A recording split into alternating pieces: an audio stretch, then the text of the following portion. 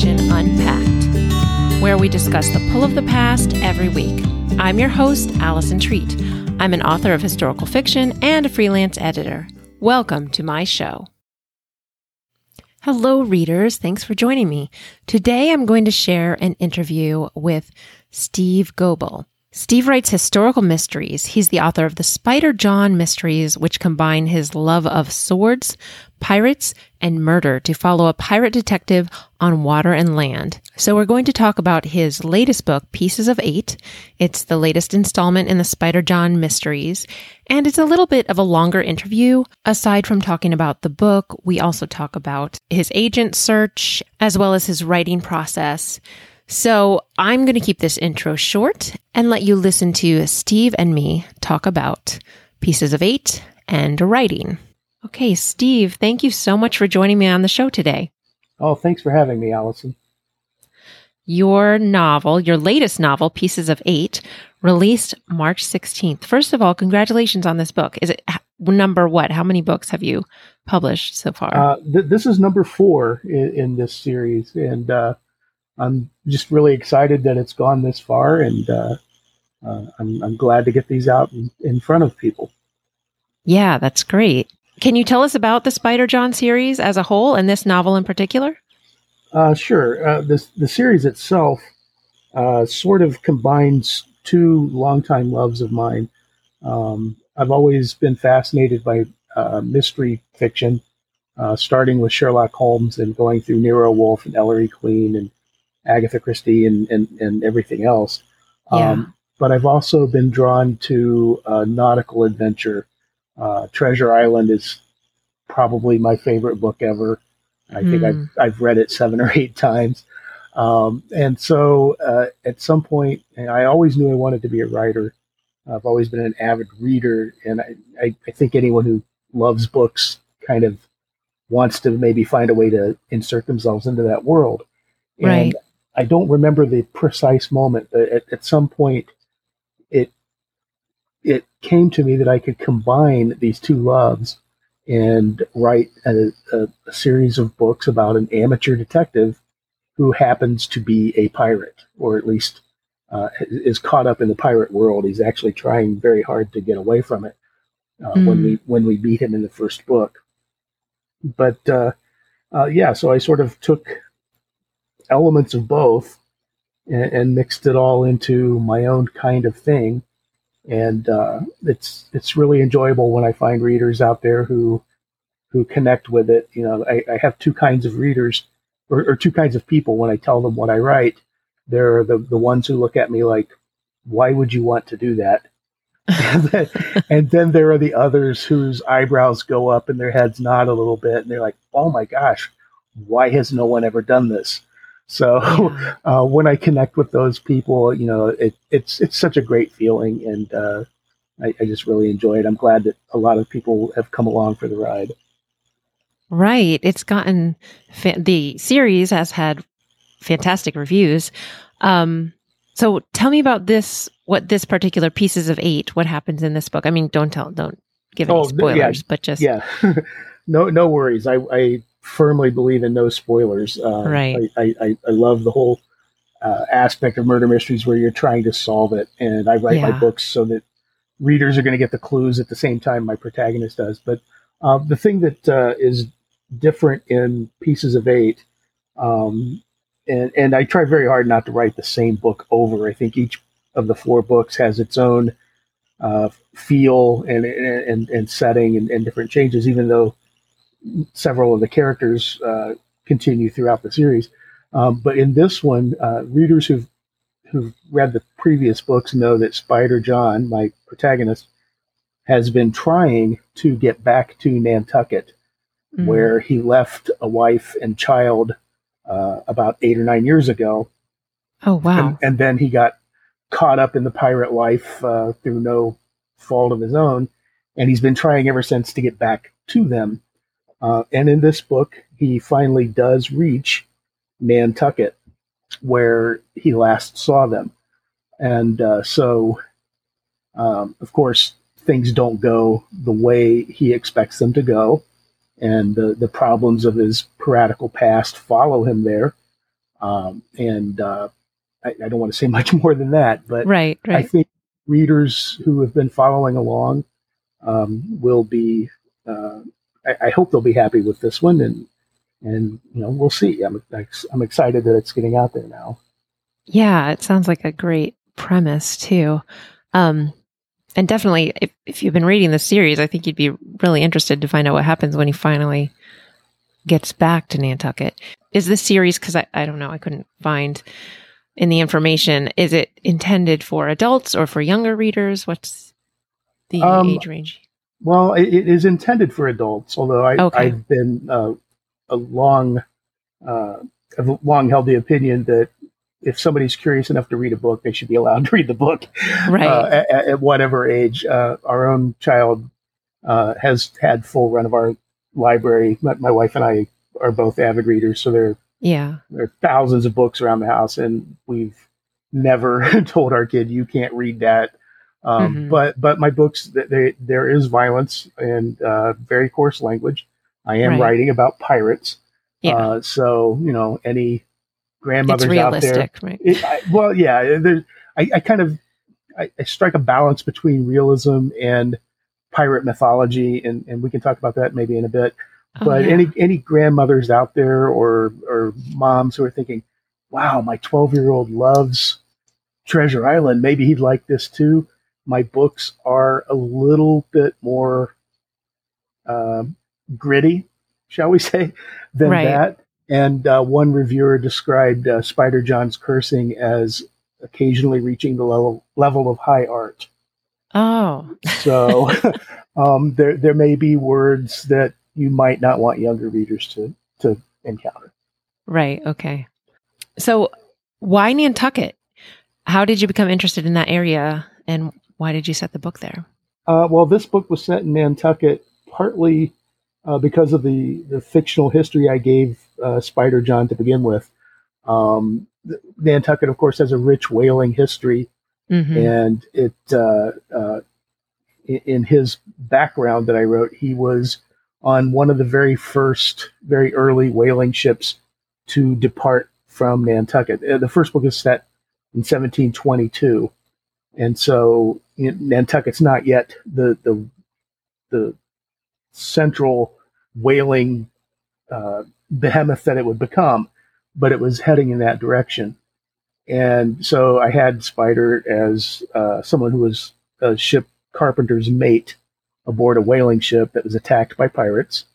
And because he had carpentry skills, he was given a choice of joining the pirates instead of being, set adrift like all the other people. Pirates, they don't always have a chance to just pull into port and make repairs to their ships the way a merchant vessel might. So if they can find somebody with skills that can help them remain at sea and do what they do, they'll try to bring that person aboard.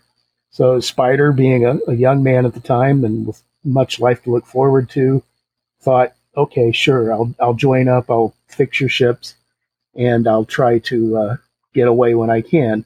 And then 8 years later, the first book takes place, and he's still just beginning to find a way out of that life. Once you get into any kind of organized crime, which I sort of see piracy as organized crime, it's not so easy to get away. Right.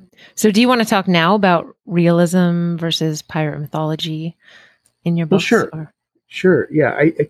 I think, when readers, look at my books and see the covers, it's obvious that these books feature pirates. And I think everybody has an idea or an expectation of what piracy is. If you pick that book up, you're looking for swordplay, you're looking for a lot of action and nautical background and things like that. But if you've seen the Pirates of the Caribbean movies and things like that, most of the public portrayal of pirates has been a little over the top. You'll see people taking massive wounds and getting right back up and fighting again. Yeah. there's a lot of legendary about Blackbeard. It's said that when he was finally run down and killed, that his headless corpse swam around the ship 3 times. Obviously, these are things that can't happen in a real world. And I'm writing murder mysteries, so I want very much to avoid the supernatural. I'm never going to say, yes, a ghost did it, or magic is not a thing in my books. But it was a superstitious age, and my characters are perfectly free to believe in ghosts if they want to. Spider himself has a grandmother who was accused of witchcraft. So, there are a lot of those kind of elements in the story, but it is a murder mystery. And so magic's never going to be the reason somebody got killed or the method used. None of my victims are going to die because of a curse or a spell. But I think the readers expect a certain amount of that kind of thing in the book. So what I've done is everything is told from Spider's perspective, but the cast of characters around him give me a chance to kind of play with that pirate mythology a little bit. For instance, one of Spider's best friends, whom he meets in the first book, but by the time of the 4th book, they're fast bonded buddies, is a crusty one-eyed pirate named Odin, who almost never tells the truth.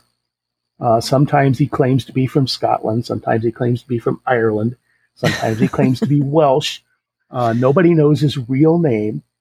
And he goes around saying things like he claims he watched Blackbeard swim around the ship 3 times.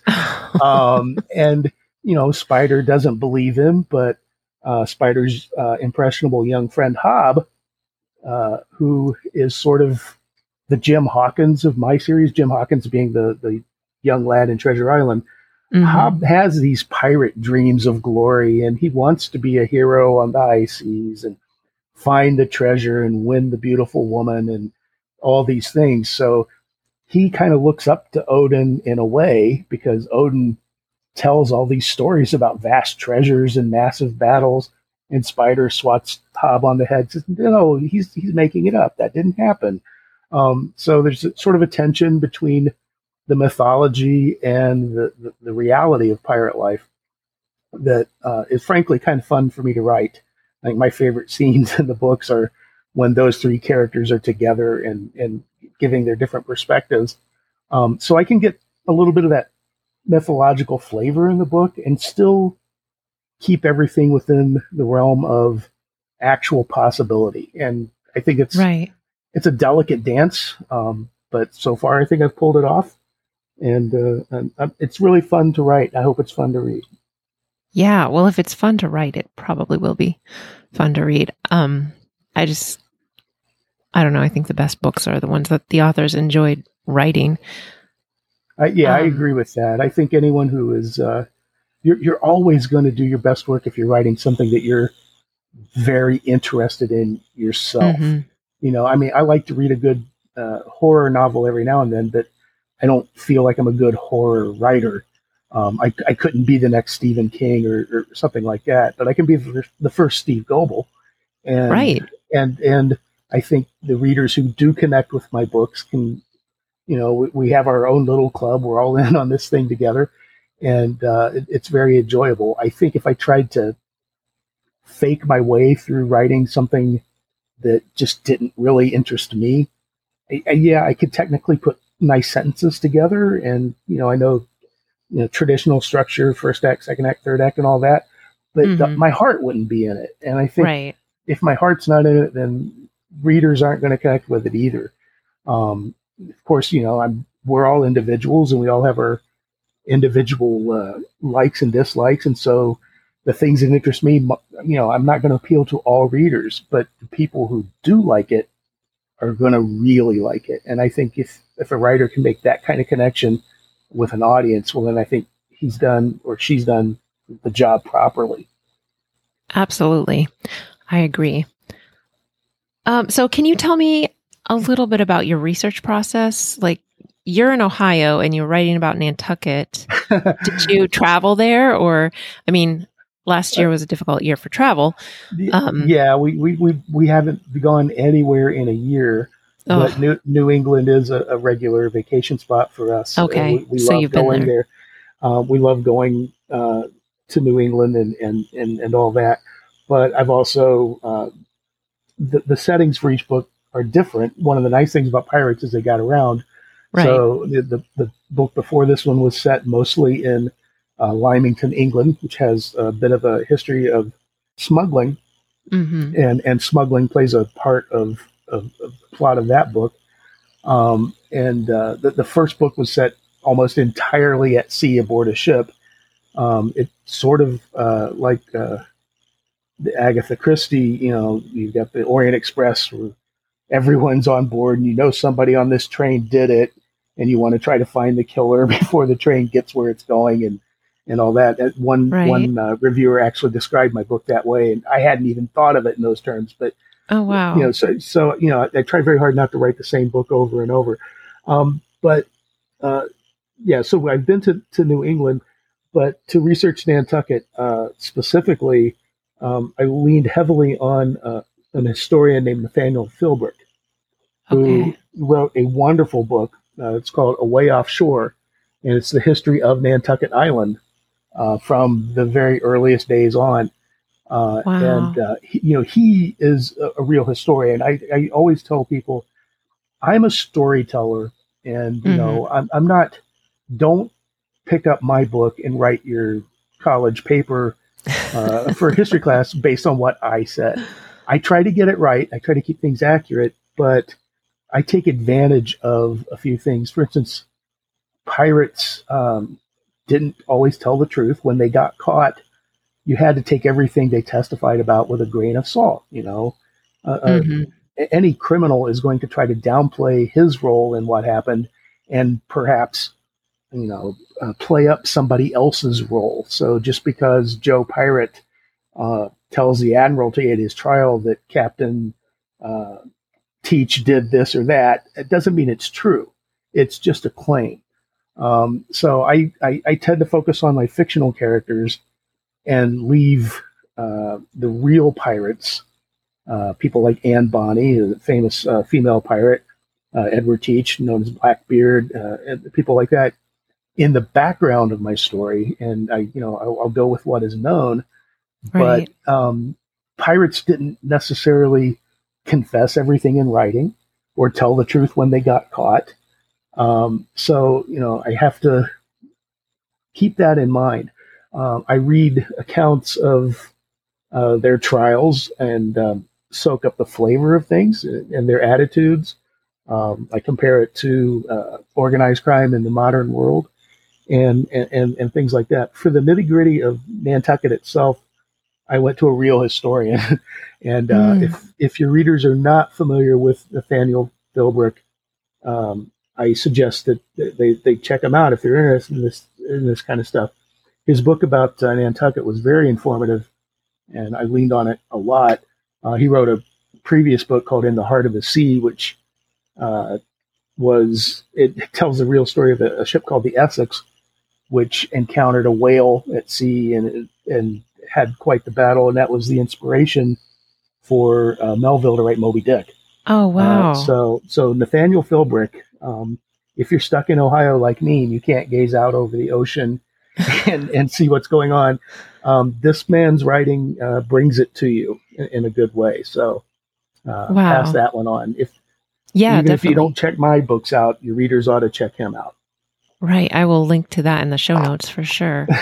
Another source I lean on a lot is a book called The Pirate's Own Book, which purports to be authentic narratives of the most celebrated sea robbers.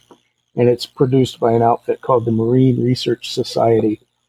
And what they have done is taken newspaper accounts and early writings and things like that from pirate trials and assembled them all into one little volume that pirates often tell their story in their own words. In other words, here's what this fellow said at his trial, or here's what he claimed, etc. And I find that pretty useful too. Yeah. Wow. So, what do you hope readers will take away from this book, other than a great swashbuckling story?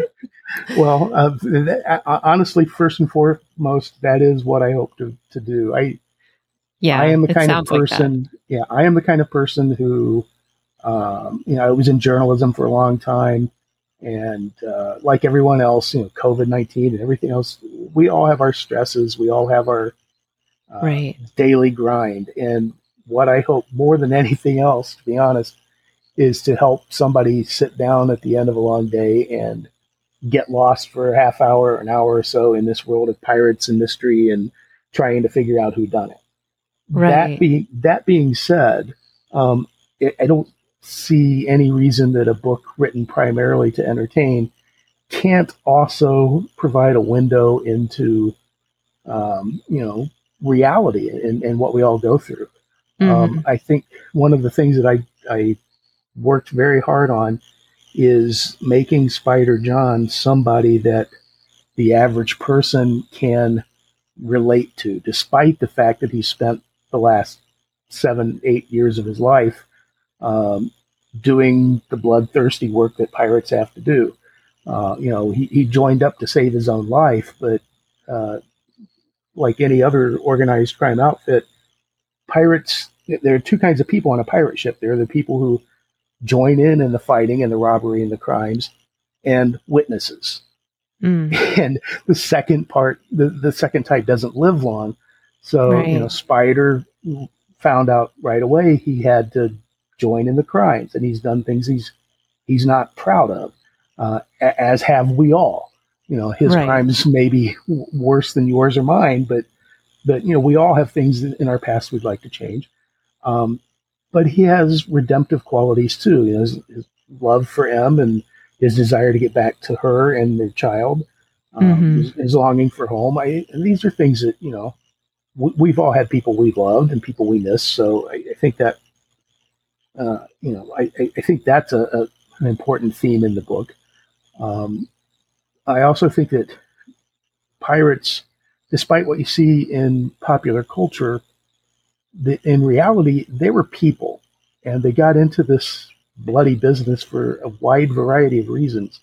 Some, like my protagonist, were forced into it.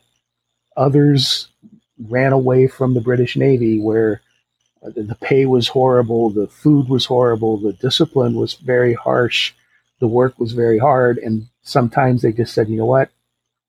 I'm out of here," and they would run away, which automatically made them wanted fugitives. So where are Hmm. they going to go? Well, all right, these other guys, these pirates need the kind of skills I have. I can tie off a line. I can help sail a ship. I can navigate. So I'll join these guys. And the next thing you know, they're pirates. And of course, some of them were just very dark, bloody people who liked to kill people and take their stuff. It's just, I'm not Right. trying to sugarcoat it, but the pirates were people, and I think the people back then, technology changes, politics changes, and all that, but people remain people throughout history. They have the same kind of biases and the same kind of desires and the same kind of fears. And I think maybe my books can help people realize that no matter what else changes in the world, people are still people, and maybe we should all try to calm down and get along a little bit. Yeah. And I think it's fascinating that you have approached this from that point of view and kind of shown, I don't know, both sides of it, I guess, or his conflictedness over what he's doing versus what he wants. Oh yeah, he is a conflicted person, as many of us are. He knows he's done Yeah. horrible things, but he also knows that he did those things in an effort to continue living because he has things to live for. He Spider frequently finds himself praying, and then immediately asking himself, do I even have a right to do this, to pray, Mm. because of the things I've done? And he's an interesting character to write about, and I I never wanted to write stereotypes. I don't want to write characters that are just, wish fulfillment kind of figures. Right. Nothing wrong with that. I read Simon Templar or Leslie Charteris's books about Simon Templar the Saint, who's always has the skills he needs to face any situation, always gets the girl, never screws up. So I read that kind of stuff, but I don't want to write it. And so it's an interesting dance in my mind. I want to make Spider every inch the pirate, and yet every inch the guy who wishes he'd never had to do that. It keeps me invested in the books, and I hope it keeps readers invested too. Right. Yeah. Well, it sounds fascinating. Where were the first 3 books set? Sure. The first book is called The Bloody Black Flag, and that came out in 2017. And that one started in actually off the coast of the Massachusetts Bay Colony, as Spider and a friend of his were rowing out to a ship to join a company of pirates after getting into a bit of trouble ashore. And in that book, I don't want to do spoilers, but a murder takes place, and Spider wants to solve it before that ship arrives in Jamaica. Okay. Because once it does, all the suspects are going to scatter, and there'll be no chance of avenging the victim. So that the first ship's almost entirely at sea. The second book is called The Devil's Wind, and that one takes place on a merchant vessel that set sail from Jamaica, and a murder takes place on that ship. That one is a locked room murder mystery on a ship, believe it or not. Oh, wow. And that ship ends up becoming entangled in a pirate plot, and so then the back half of the book takes place on an island where the people aboard the ship are trying to stay away from the pirates. The third ship is almost third book. Why did I say ship? Because we're talking about ships. We're talking about ships, and you're going to edit this out, I hope. I don't know. It depends on how interesting it is. You might decide it's entertaining. That's fine. Yes. I'm human too, folks. Right. The third book is A Bottle of Rum, and it takes place entirely on land, where Spider is trying to track down a friend who is implicated in a murder in a tavern. And that book ends up in a sort of a precursor to sanitariums, where he goes looking for his friend. And the fourth book, of course, is the new one, Pieces of Eight. And as we said, a lot of it takes place on Nantucket, but there is some murder at sea before we get to Nantucket. So that one's about 50-50, I think. Okay. The place I've been where I've learned the most about pirates is Ocracoke, North Carolina, right? I forgot for a second whether it was South Carolina or North, but it's North Carolina. Yeah, we love the Outer Banks down there. So it's been a while since I've been, but I have not been to the Outer Banks, but it is on my list. Yeah. You mentioned that you worked as a journalist, but you work as a digital forensics analyst. Is that right? Yes. I work for a cybersecurity firm in Cleveland, and I was hired originally to help with social media and corporate communications and things like that, sort of take my writing skills and apply it to helping out the business. But along the way, they've asked me to help out in our analytics department, where basically what our company does is we look at cell phones and computers, and we can extract the data from them, including deleted stuff, and then analyze it for evidence to try to solve anything from a civil dispute to a criminal case. And it turns out that being a journalist made me pretty good at asking questions. Yeah. And figuring out, well, maybe if we're trying to figure out if this person communicated with this other person, we should be looking for these kind of keywords or this kind of evidence. So I started helping out in that department, and I'm still very junior when it comes to this kind of thing. I'm not a tech head by any means, but I've learned to use some of the software, and some of the cases, smarter people than I do the technical side. Then I look at their reports and try to translate it into something our clients can understand, sort of like translating Star Trek lingo for somebody who's never watched Star Trek. Right. But along the way, I also will look at some of the evidence and say, you know what? The client's asking this kind of question. Maybe if we looked for this, that might make the case or not make the case. So I still do the corporate communication side of things and that kind of stuff too. But I also get to do these peeks into other people's devices and phones, and sometimes it's fun and sometimes it's not. But that's what I do. So, but in real life, you're solving mysteries at work, and then you come home and you write mysteries. Yeah, I've always been. Yeah, I've always been a mystery lover for as long as I can remember, and I'm also working on a series of modern day detective stories. Oh, The first book in that series comes out in July. That's called City Problems from Ocean View Publishing, which is not historical fiction, so I don't want to take a lot of time on it. But a lot of the stuff that I learn on my day job is much more applicable to that series than to Spider John. One of the interesting things about writing the Spider John stories is the lack of technology. I don't have cell phones and GPS, and I don't have any of that kind of stuff to help Spider out. And for that, along with that, Spider himself is illiterate. He cannot read, he cannot write.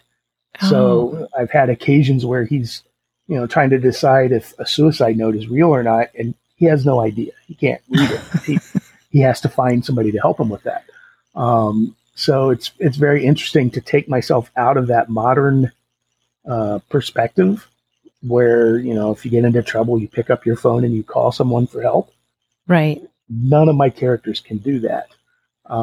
Spider himself is a criminal by dint of his past, so he can't even take the evidence he finds to the authorities and say, "Hey, I just figured out this person's a killer.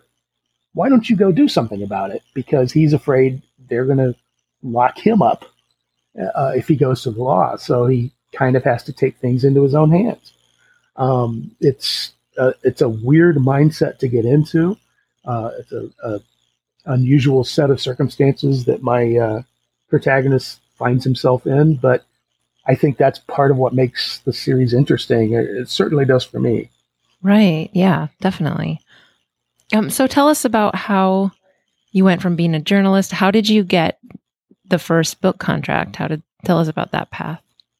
That was, if you've followed along with what's gone on with journalism in the last 10 to 15 years, there's been a lot of contraction in the industry, yes. Especially with the larger companies. I worked for Gannett. I've done all kinds of jobs at newspapers, everything from school reporter, police reporter, on up to copy editor, on up to city desk editor. Eventually, I was a what we called a producer, which meant I took the video and the photos and the stories from various journalists and combined them and presented them online on our websites and on our social media, et cetera. So I did a lot of that kind of stuff. But as things contracted and there were layoffs and downsizing and everything else, the writing was on the wall. I had been in the business for a long time, and people of my age were among those who were not making the cut when the contractions came. So fortunately, though, the company I worked for offered a buyout program where there was a fairly generous compensation for people who said, you know what, I'm going to test the waters elsewhere. And that gave me the breathing room to finish a novel I had been working on in my spare time for several years prior to that. My wife, very supportive, beautiful person, Jerry, I love you. I couldn't do any of this without Jerry. She said, you know what, take the buyout, you'll finish your novel if you do that. And she was right. And she was right. And I did.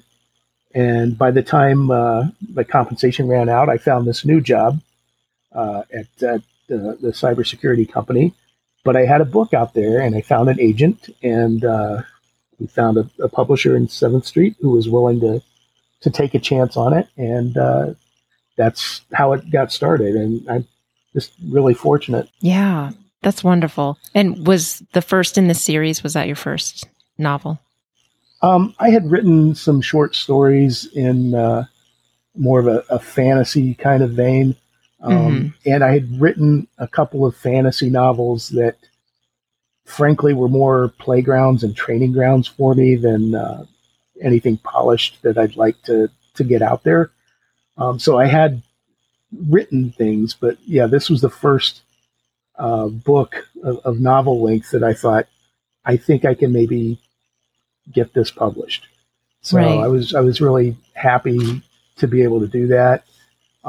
It did take a while to find an agent. I made a lot of rookie mistakes. I just started submitting queries to any agent who handled mysteries. Yeah. And what I found out was, just because an agent says, I represent mysteries, doesn't mean they want historical mysteries with pirates. It might mean they want the next Gone Girl. It might mean they're looking for something more, in the vein of Philip Marlowe, Sam Spade, that kind of traditional detective story. They might want police novels or whatever. So I spent a lot of time sending out queries to agents who didn't really represent the kind of thing I was writing. Where I finally put it together, I started looking deeper into what they were representing. And I started looking for agents that represented not just mysteries, but also historical novels and also action novels. Yeah. And once I started finding agents who had that wider range of things that they were looking for, I started getting manuscript requests. And instead of form rejections, it was like, show me a few chapters. Right. And once I made that connection, things went fairly quickly. So if there are readers out there who are writing books and wondering how to get them published, put a lot more time into investigating agents than I did originally. And you'll save yourself a lot of time emailing queries to agents who just don't do that kind of thing. Right. Yeah, it's I'm still in the middle of that search, but I'm very picky about where I send my queries still. Well, yeah, you want to be picky. You don't want to just broadcast spawn, and send everything out into the river and hope it gets fertilized. You want to send it to somebody who's going to get you out there and sell your book. So right. And also I think it takes so much time even just to craft a query with a particular agent in mind. So I think, why am I going to waste my time querying every agent out there? I mean, it takes an hour or more to write a specific, it depends on what the agent is asking for, but sometimes the information they want is different than the next agent. So very much so. They all have their unique requirements. There are some who say, send me 7 pages, no more, no less. Yes. Some who want the entire first chapter. Right. Others who don't want you to send anything with your first query. My advice on that is, whatever agent you're sending your stuff to, do exactly what they ask you to do, no matter how silly you think it is. Right. Don't send them 8 pages if they want 7, just because you think your best sentence is on page 8. They're looking for ways to skim through the submissions. Yeah, and you're a definite no if you do something different. Yeah, you don't want to be the person who they pick it up and say, can't follow rules, I don't want to work with them, and they throw it away. Just do what they say. Trust me on that one. Yeah. So now you mentioned that you finished your first novel when you didn't have a job, but now you have a job. So how do you make time for writing now? Well, I first of all, I define writing in beyond just sitting at the keyboard. Mm-hmm. I consider myself to be writing if I am just spending time thinking about my characters and my plots. Right. I mentioned I lived in the country in Ohio, and we have about an acre of land, and through much of the year that requires mowing. So I'm outside on a tractor for a couple hours at a time, and there's no phone calls, nobody talking to me or asking me questions, and that gives me a lot of time to think. And so How what lovely. I do, yeah, it's, a lot of people consider mowing work. I consider it writing time. Yeah. I go out and I think about the upcoming chapter and what I need to do. And a lot of times by the time I put the tractor back in the shed, I have a very clear idea of what I want to do when I sit down at the keyboard again. And that makes the time in front of the computer screen very productive for me. I am not the kind of writer who can say, all right, it's 5 o'clock, time for me to write. I don't do that. I sit down to write when I know what I'm going to do. Okay. So I'll spend that time on the tractor doing that. I also commute to work. I live in the country, but I work in Cleveland. So I have plenty of road time to think about the book as well. Right. The other thing that I do is I don't beat myself up if I don't get a lot of words down on a particular writing session. Some people, and your mileage may vary. Everyone has their methods that they do. Some people just, feel like I need to get 2,000 words every time I sit down, or 1,000 words, or whatever. Right.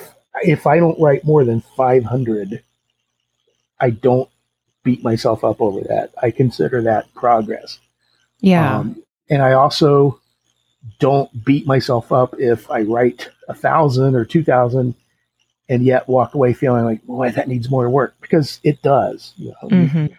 You write it first and then you edit it and fix it. But that's just how I do it. I occasionally will have a night where I will sit down to write and I'll go 4,000, 5,000, 6,000 words in a big fell swoop. But I can only do that because I've spent so much time thinking about it prior to that.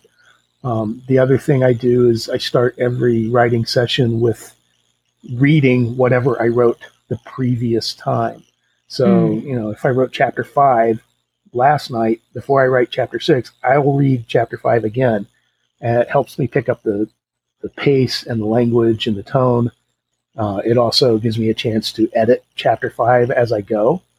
And so by doing that process that way, by the time I'm done with my first draft, it's usually in pretty good shape because I've been editing the whole time as I go through. But when I actually write, it's a pretty headlong experience.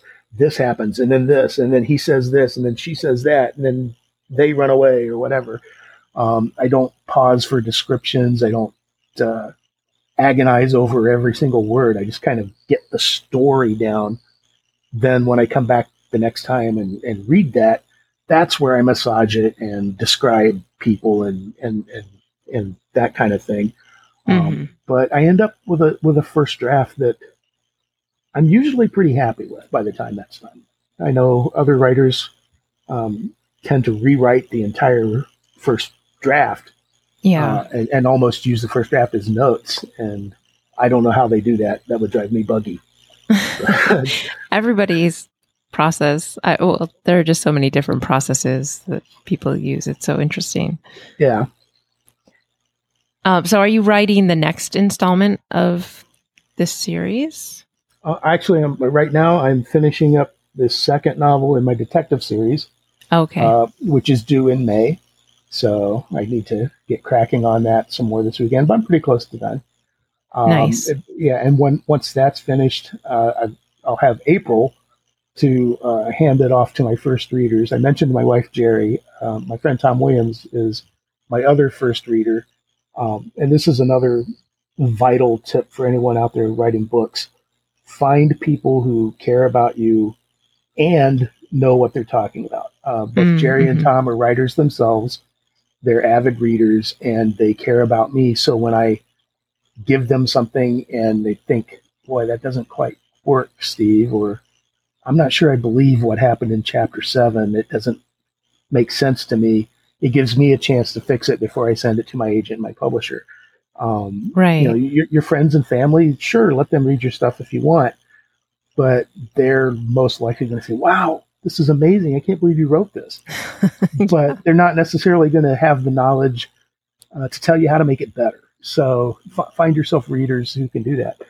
So anyway, I'll finish this next detective book probably within a week or so, hand it off to my wife and my friend, and I'll stay away from the keyboard for at least a couple of weeks and sort of like distance myself from it a little bit. Right. Then when I get their notes, I will either believe what they say and take it into account, or decide they're wrong and do it my way. Because, in the end, it's your book, it's your product. You got to stand by it, whatever happens. But yes. I'll incorporate their advice. I'll send my agent a copy of it too. Evan Marshall is my agent. He's very good at editorial advice and telling me, I think this is pretty good, but maybe the ending's a little pat, or you're padding here or whatever. Then I'll take their advice, whip it all into shape, and send it off.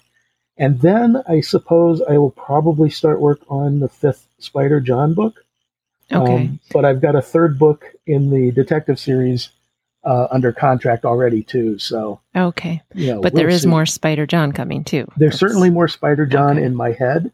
I don't currently have a contract for further books, but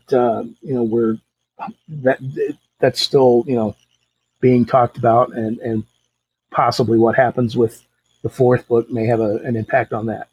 So everybody go out and buy the 4th book if you want more Spider John. That's the easiest way to make sure I keep writing those is for people to keep buying them. Right. Yeah, they sound fantastic. I also wanted to mention, I love what you said about your wife, because I just think, my husband's so supportive too. And I think that's so important. It can be really difficult to live the writing life if you don't have the people closest to you in your life are not supportive, Yeah, you need people who understand what's going on. So much of writing takes place in your head. And, there are times when, we're in the living room, ostensibly watching TV, and yet my mind is running over chapter 9 or whatever. Or if we're driving somewhere, Jerry actually talks out plot points with me. It's kind of sad in a way because it spoils the mystery for her sometimes. Sometimes she knows what's going to happen before she gets to read the book, but she's a great resource for me in terms of just, does this make sense to you, Jerry? Or here's what I'm thinking. What if you found this clue? What would you deduce from it? She reads mysteries and everything too. So I'm very fortunate to have her. She also understands that sometimes writing doesn't go well, and you look at what you wrote the night before and you think, this is utter trash. Why did I do this? I went to college and yet I come out and write this crap. So she knows that sometimes I'm going to be in a bit of a mood, and she knows when to try to, bring me down. She knows when to stay out of my way. And so, find yourself somebody like that if you can. Right. Okay. So this is a question I ask all my guests, but you kind of touched on it when you were talking about what you want people to get out of your book. So, if you have more to say about it, great. If not, that's okay too. Okay. How do you think learning about history through story helps us approach life in the present? I think if you read history, you'll realize quickly that people are people, and we create our own problems. We always have, but sometimes we solve our own problems too. But the solutions don't generally come necessarily out of anything other than our shared humanity. You know, we get ourselves past our own foibles and our own hiccups and problems, or we don't. You know, it doesn't always work out well. But Right. I think people have always been people, and regardless of what society or culture or age they're born into. Mm-hmm. And I think realizing that, I think, is important. I think we can't look for solutions outside ourselves. You know, we can't wait for science to solve the climate problems. We can't wait for politicians to solve our problems with violence or hate crimes or whatever. Right. We have to do that. And Yeah. I think reading history, I think, in a way reinforces that idea. At least I hope it does. It makes me feel that way anyway. Mm-hmm. Absolutely. So what's the best way for readers to purchase your book and to follow you online? Well, my books are available at all the bookstores. Barnes & Noble, Amazon, Books A Million. Great. I don't want to list everybody because I always leave people out. But Right. if you can buy books at this place, you can buy mine. So if you have a local bookstore that you like to go to, and those folks, especially with COVID and everything else, have been hard up against it. So my favorite thing for you to do would be to go to your local bookstore. And if they don't have it, ask them. Believe me, they want to hook you up with books. They will get it for you if they possibly can. Right. Ask your library to stock it too. Yes. Librarians love when people come and say, I'm looking for this book. They love finding that book for you. So do that. I'm online at stevegoble.com. That's SteveGoble.com. I'm on Twitter, Steve Goble Fiction, and I'm on Facebook, Steve Goble, author. That's where I am socially. I love to talk to people, not just about my books, but their reading recommendations and stuff too. I'm a big Wilkie Collins fan. Come and check me out and tell me which Wilkie Collins books you read. We'll talk about that too. Great. Wonderful. Thank you so much for being with us today, Steve. Allison, I've had a really good time here. I enjoy it. And I always appreciate people like you who are out there trying to spread the word and connect people with books. We need more people like that. Well, friends, I hope you enjoyed that conversation. And I also hope that Steve doesn't get angry with me for leaving in his little slip of the tongue about saying ship instead of book. But I just think that people can be so much more relatable if we show our humanity and our mistakes. So if it didn't take so much time, I would have already shown you some of my mistakes and foibles here when I'm recording and just put them all together as a special episode because I do it too all the time. So, I mean, I know you notice that I say and so all the time. They're filler words, but I've said some pretty silly things also. Anyway, if you're enjoying Historical Fiction Unpacked, I would love it if you would leave a review. Just go to Apple Podcasts and scroll all the way down the page with my podcast on it. And there you will find the spot to leave a star rating and review. Also subscribe, make sure you're subscribed, and check out the show notes at AlisonTreat.com/blog. That's ALISONTREAT.com/BLOG. See, I'll leave that in. I almost forgot how to spell my own name for a second. Thank you so much for joining us. And I want to also invite you to join our Facebook group on Facebook. Obviously, where else would it be? And that is Historical Fiction Unpacked podcast group. So just search for that or go to the show notes and I'll link to it there. I'd like to leave you with a quote from Blackbeard himself, or so I'm told by the internet. It is a blessing for a man to have a hand in determining his own fate. So that's all for today, guys. Keep reading historical fiction, and I'll talk to you again next week.